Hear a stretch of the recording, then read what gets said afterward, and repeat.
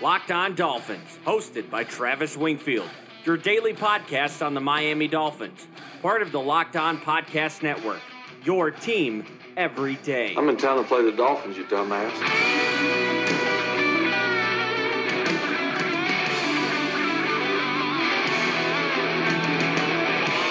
What is up, Dolph fans, and welcome into the Tuesday, October the 8th edition of the Locked On Dolphins podcast. I am your host, Travis Wingfield, and as always, I am here to bring you your daily dose of Miami Dolphins football. And on today's show, we are still in bye-week mode with no game to review. We'll touch on the firing of Jay Gruden in Washington and what that means for the tank. And we'll welcome in a friend of the podcast, Ian Wharton, to discuss this year's quarterback class and the Dolphins' 2019 season and future beyond that. All of that and much more. But first, before any of it, I kindly invite each and every one of you to subscribe to the podcast on Apple Podcasts. Leave us a rating, leave us a review. Top 200 on Apple Podcasts, top 100 on Spotify. Go ahead and give me a follow on Twitter. It's at Wingfield NFL, voted the number one follow on Dolphins Twitter by Dolphins Twitter. You can find the show at Locked On Fins. We'll follow you back. And of course, check out LockedOnDolphins.com. We have the off-season mock up right now, version 1.0. And with that, let's go ahead and jump right into today's show. That's another Miami Dolphins.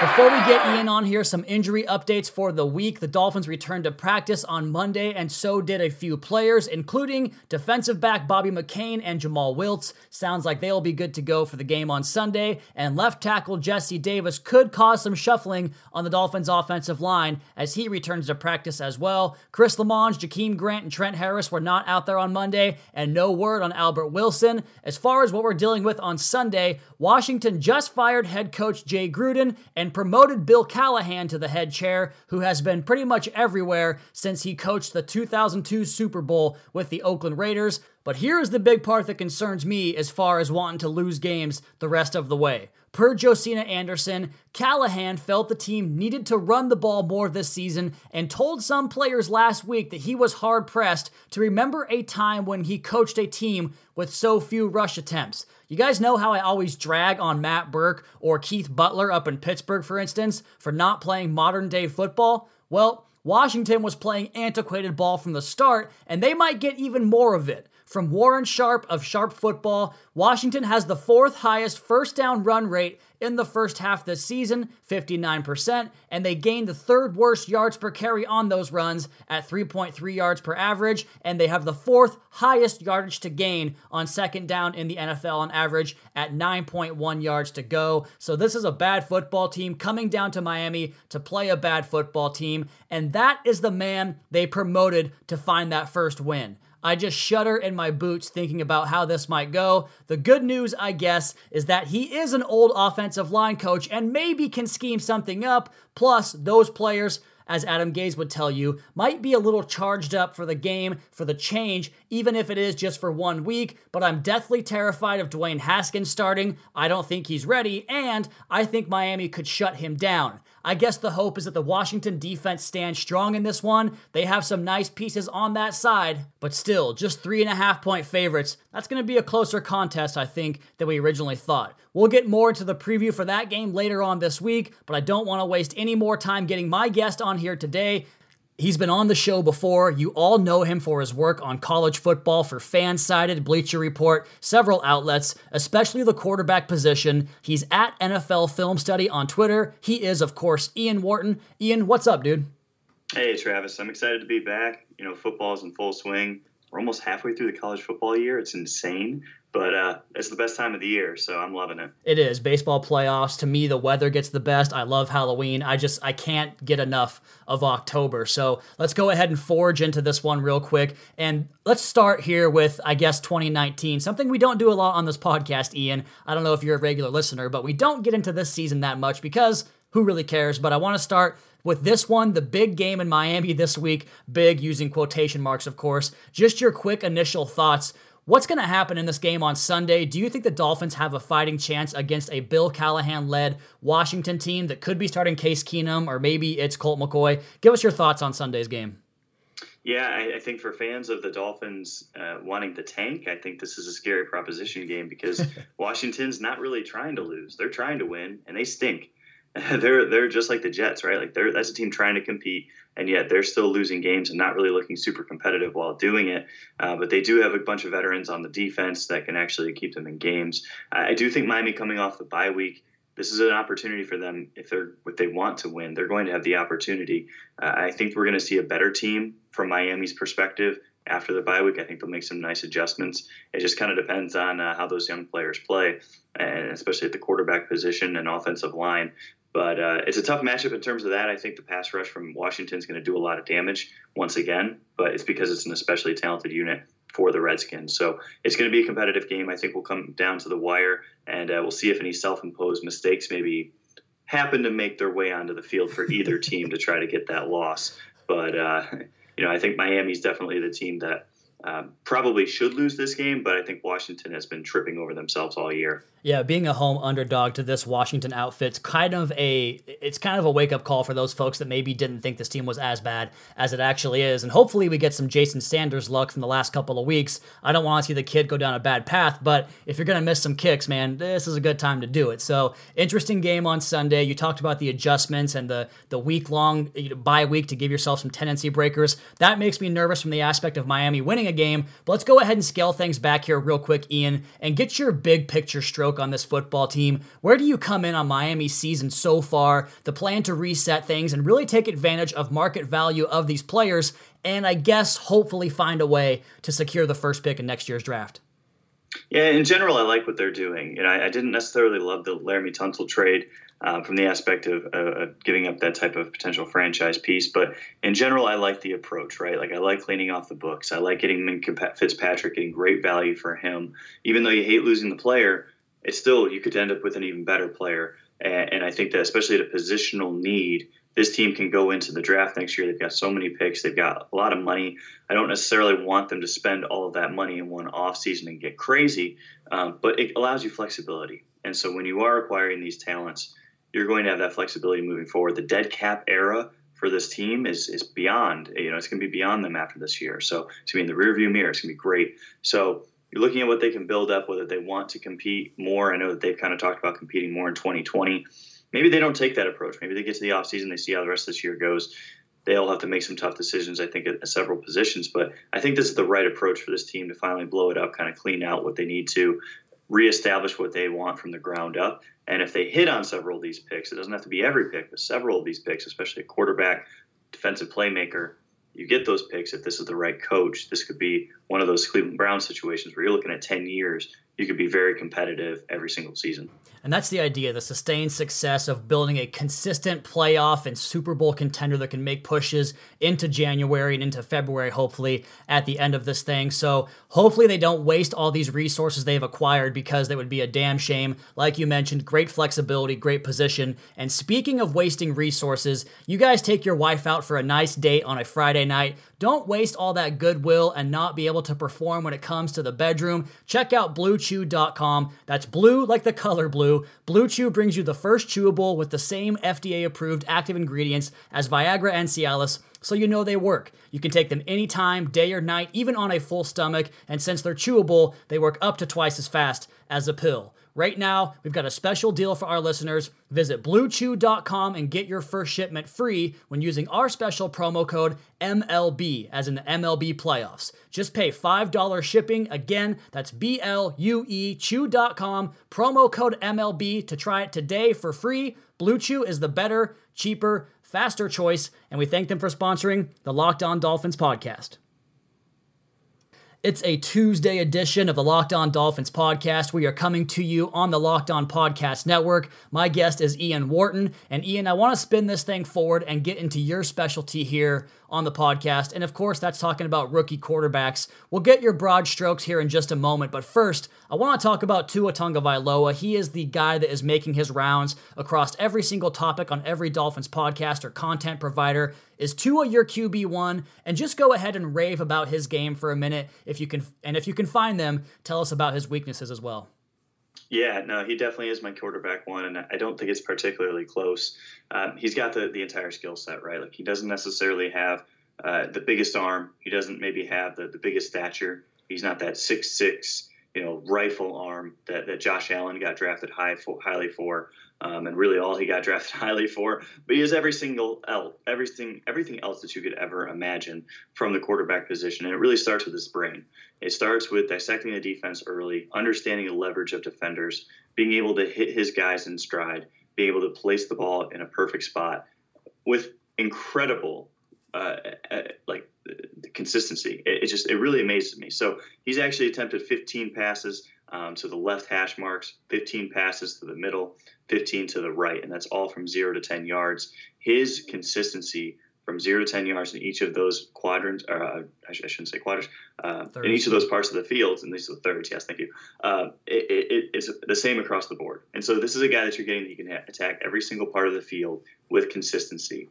He's worked on his game. He's improved his footwork. He's improved his arm strength a little bit to where you're looking at his game and you're just like, man, it is hard to watch this guy and not just think that everyone he's playing is terrible. But that's not the case. He's just so good. And some of it is a supporting cast, yes, but his supporting cast is being put into position by him. He's the one that's orchestrating that, setting all of that up. None of that happens without him. And so that dominance that you're seeing every single week from Alabama, it revolves around Tua, and it revolves around the ecosystem that he has with his skill set. And I think mentally, that's really where I love him, is because he plays so well in the red zone. He plays well under pressure. He just has that calming nature about him. He hasn't necessarily played his best in certain moments. You look at Clemson, he wasn't the best quarterback on the field, even though he played well in that last national championship game. Also, you look at the Georgia game before that, where he had 2 ankle injuries, including one that required surgery. Obviously, he wasn't as best at those games. I think those are going to be the question marks moving forward, is can he overcome those? Can he play well against LSU? Can he play well against Georgia? Can he play well in the playoff this year? I think he will. We saw 2 years ago, his first game action, he comes in there and he wins a national title. So I think he's got that talent in him. But I do want to see him prove it 100%, right? Like, you're looking for the 100% prospect.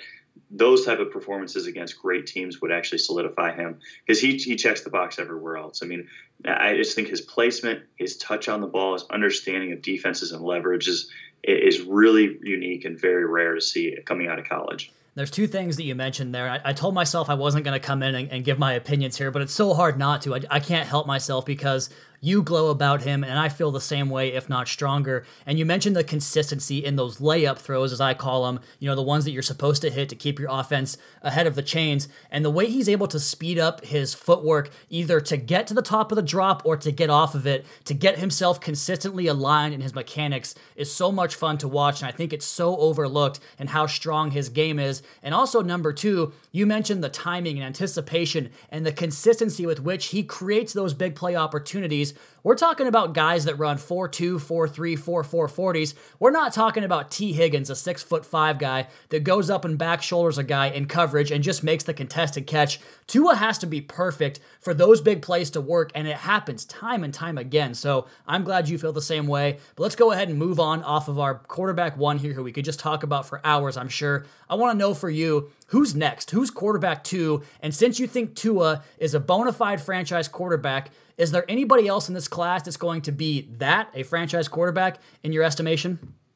Yeah, it's a great question as to who quarterback 2 is. I'm still trying to figure it out, because I'm looking at 2018 and I'm saying, well, Joe Burrow has been the second best quarterback in 2018. And he's probably, if you look at his 2018, was the second best quarterback from 2018, considering the guys that we're talking who's going to be in the 2020 draft. So not including the guys who were drafted this last year. But if you look at the same group, Joe Burrow's 2019 so far has been better than Justin Herbert's 2018. He didn't have a great year last year, and I think this year he's had some positive steps. I don't think he's been amazing. He hasn't been a world beater. I think if you're drafting him, you're still kind of drafting him almost like Carson Wentz, where you really like the physical tools. You really like those brief moments, those little flash plays, those highlight plays, and you're hoping to build consistency around it. Who knows if you will, though. So Joe Burrow, to me, is a guy who has the skill set to be more consistent. He could be a guy that he's got a good enough arm strength. He's overhauled his passing motion. So I really like that about him. He's put in the work to improve, whereas Justin Herbert really hasn't improved since 2017, where his bright moments still look like the same bright moments. His bad moments still look like the same bad moments. So for me right now, it's going to be Joe Burrow. and Justin Herbert's going to be right there with him. I think it's just tough, right? It's early in the season. I want to see Burrow play against a better team. We talk about competition levels. He really hasn't played a better team. He's been playing against low competition to this point. It's not his fault, but he's played well. So right now I would have Tua, I would have Joe Burrow, and then Justin Herbert. Both Burrow and Herbert probably more like late first rounders in terms of like a grade. I think they can both be very good starters, especially in the right situation, but probably more similar to like a Josh Rosen type of grade, where not like a flawless prospect in the least. I thought he was a strong prospect, but I still saw a lot in his game where it's like if you told me that he failed, I wouldn't have been shocked. So same with those two guys. There's enough weaknesses in their games where it's like if they don't go to the right situation, it could be a short career for them. That's one of the things I keep on harping on is that there's guys in this draft that have the upside and the ability. And I think it's a really interesting discussion between what scouts' job is to do and what a coach's job is to do. Because I talk to these scouts, Ian, and they tell me like, Jordan Love and Justin Herbert, the physical stature, the size, the way the ball jumps off their hand, they're so impressed by it. And I understand that because you go watch them in shorts or in practice and in shells and in the red shirt and everything, and they can spin it and look fantastic out there. But you mentioned those shortcomings and the way maybe they don't process as fast, or Herbert can be a little bit late in his timing or see, that phantom pressure that kind of melts him down. It's just the difference in those guys and the preparedness and the pro-ready style of quarterback that Tua is and he's growing into be and getting even better, that gap to me is just so big. And you made a mention there about Josh Rosen, and I want to go ahead and dovetail this thing back into that and talk about where you would rack or where you would stack or rank. That's a pairing of two words there, where you would rank Josh Rosen among this quarterback class, because as my listeners know, I don't believe in Josh Rosen. I never did at UCLA, at Arizona. I still don't in Miami. Before we came on the podcast, I talked to you about the training camp looks that he had and how bad he looked at times there. I want to know where you rank Josh Rosen in this quarterback class, and specifically, how far behind is he from Tua in your quarterback grades? Yeah, so I had Rosen as quarterback one coming out in his draft class, and I liked him a lot. I thought he was a pretty strong prospect, even with clear, weaknesses in his game, or areas where he could improve. But I just thought his skill set was solid, but I really liked what he showed as far as a certain timing of his plays and a certain situational awareness I really liked, and the touch on this ball. But he wasn't a perfect prospect, and obviously we're seeing some of that. And I think it's going to take some time. I think he's similar to Joe Burrow. I think he's similar to Justin Herbert, only in terms of he needs the right situation. He needs the right scene. And with that, you have to question what's the upside, right? Every quarterback's a system quarterback. That's not what I'm saying. We already know that. Even Tom Brady's a system quarterback. So what I'm trying to say is with this is Josh Rosen's upside going to be there at like Tua's? I don't think it is. Yeah. I just don't think that he has, and I said this for Dwayne Haskins last year too, I think the upside of Tua and Dwayne Haskins, guys like that, who are hitting throws that just make your jaw drop. And he's hitting several of them a game, and he's hitting them at tough angles. He's evading pressure, talking about Tua here, evading that pressure, extending plays. I love that about him and how he handles pressure. He's only had, I think, 6 incomplete passes under pressure this year, Tua. So as I just kind of tally it up here in my head. And like 3 times as many touchdowns. Yeah, he's got like 28 tries. So it's like his efficiency in those situations is unrivaled. And obviously some of that's not going to translate to the NFL, right? Like it's going to be a more tougher situation than what we've seen. But Josh Rosen, that was a weakness of his in college. He was more average, closer to the mean.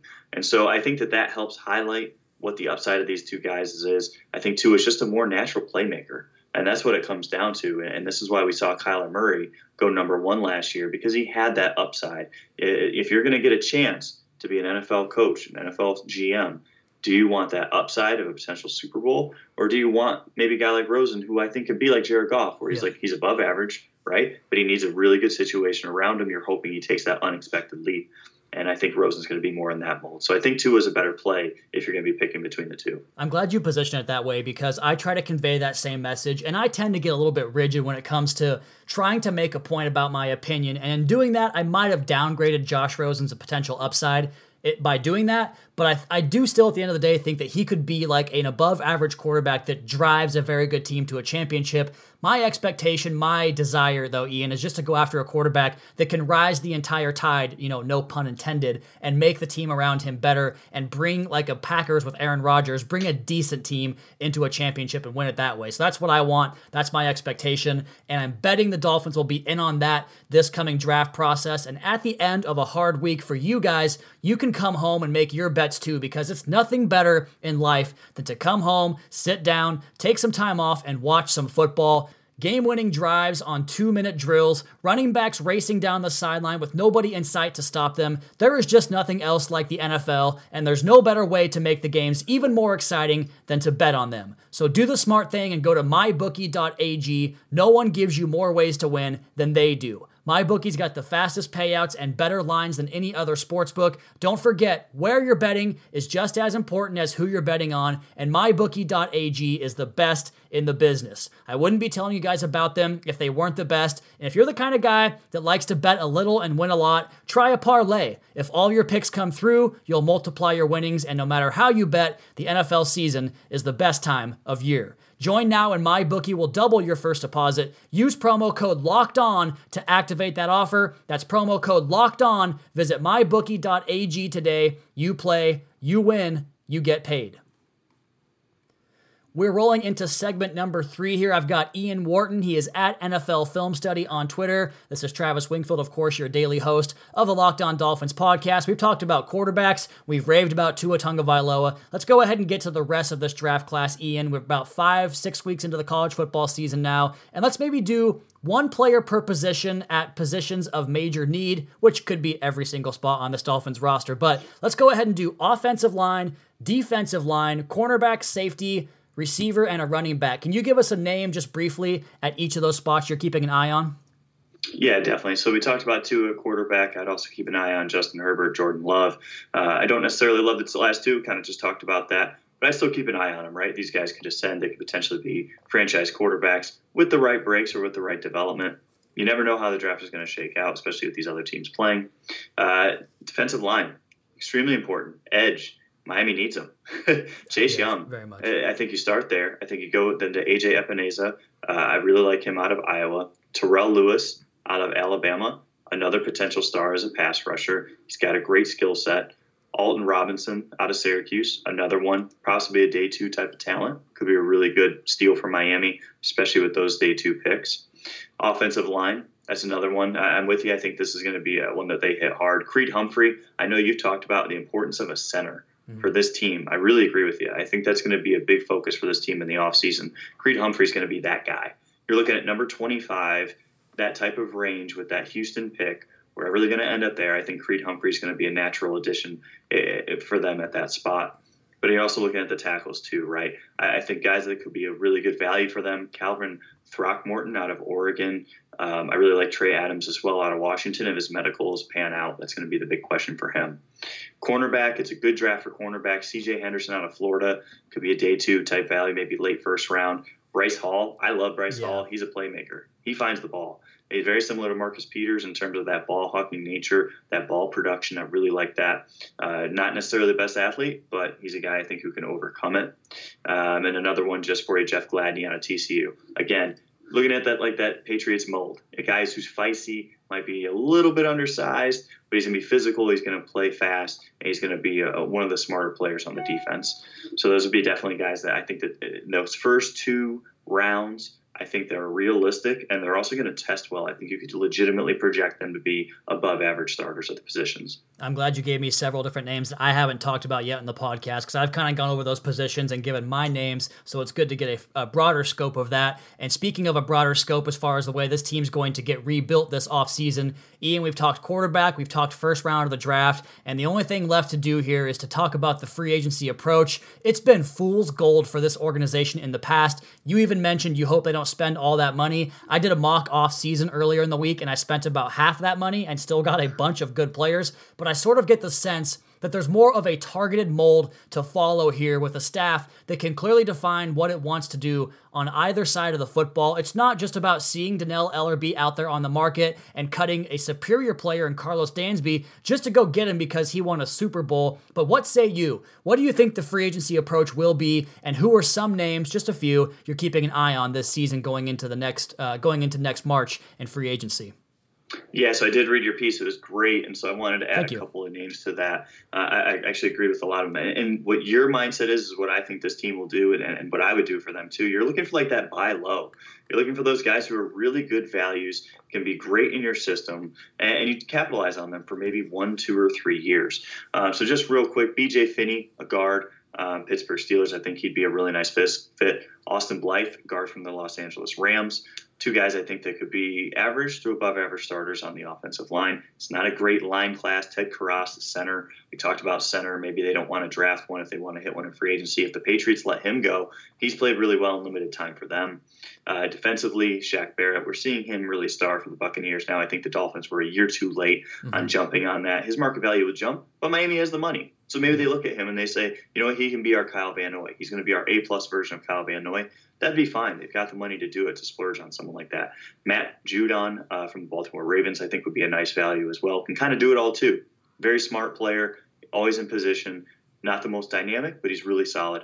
Shaq Thompson, if they want to go splurge on like that fancy A-plus type versatile player, he is a fantastic cover linebacker. I think with their current linebackers, you look at their big weakness at that position, Shaq Thompson would walk into that position and really change the face of that. I think you'd have 3 great young linebackers at that point to really give them versatile looks.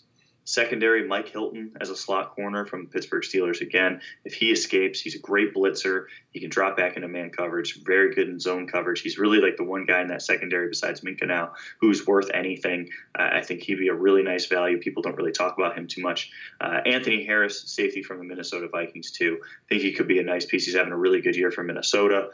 Big fan of his game. He's not an over-the-top safety. You're not really going to find that outside of Demarius Randall, but I'm not necessarily sure I'd spend on a guy like Demarius Randall. So I think Harris could still be a good value at that position. My listeners are going to love that offensive line list you rattled off there. And personally, me, Shaq Thompson, I have loved that guy since his college days at Washington, being a Pacific Northwest guy. He can do it all, like you mentioned, and he'd be a great complement to somebody like Raekwon McMillan, who is just balling out right now against the run, but probably doesn't play as well going backwards into coverage. So great list, Ian. I appreciate that. I've got one more question for you here, and it's the tough one.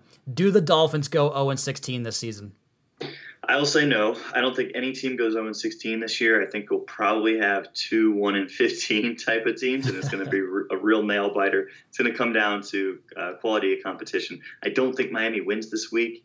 I think they'll probably find a way to lose this one. Washington just has enough vets, and those vets really make a difference, I think, in these moments. Unless if they quit on the team and quit on the franchise as a whole, I think they're going to find a way to squeak it out. And I think Miami's going to find 1 or 2 games where, it's just something goes their way, right? It's a block punt, missed field goal for the other team, and it's just that luck goes that way. It's really hard to go 0-16. And I know that they've been bad, but I really don't think they're 0-16 bad. But I was also wrong about the Browns, too. I didn't think they were 0-16 bad, too, so maybe I'll be wrong. The thing about that, though, is I can tell there's severe conflict in your voice and the way you're positioning that, because I kind of feel the same way. Like, there should be a game where things do happen, where they just find themselves with a W, but the way things have gone so far, and you mentioned Washington and kind of the pressure they can put on the quarterback, and if they don't get this win against Washington, they're not beating Buffalo. They're not going to score a point in Buffalo. And then Pittsburgh on Monday, they should have Mason Rudolph back for that. And then Sam Darnold back for the Jets. It kind of cavalcades into a tough schedule down the stretch. And the good thing is for Miami, with all these bad teams on their schedule ahead, if they do go 1-15, they're probably going to have the worst strength of schedule because they play the Jets twice, they play the Bengals, you guys know the schedule. They're most likely going to have the lowest strength of schedule among any 0 or 1 or 2 win teams. So number 1 pick, you think? I think so, and I'd be watching that Pittsburgh game, and I'd be watching the Cincinnati game. I think those are the 2 moments where they're probably their best chance to win and mess everything up, especially against Cincinnati. They've got to let Cincinnati win. I think that's like their number 1 priority needs to be losing to Cincinnati. So I think Washington will actually win a couple of games. I don't think they'll be too terrible. We'll see how Bill Callahan is. Maybe he'll be awful, but I think he'll be like Campbell, where like he gets the guys fired up and they pull out a couple of wins. That would be just fantastic. Just in time for the Dolphins game. Again, he is Ian Wharton. You guys can find his work on Bleacher Report, Fansided, SB Nation, pretty much anywhere football is written. Ian is there. He is at NFL Film Study on Twitter. Ian, I appreciate it so much, man. Go enjoy Monday Night Football, and we'll talk to you again soon. Thanks, Travis.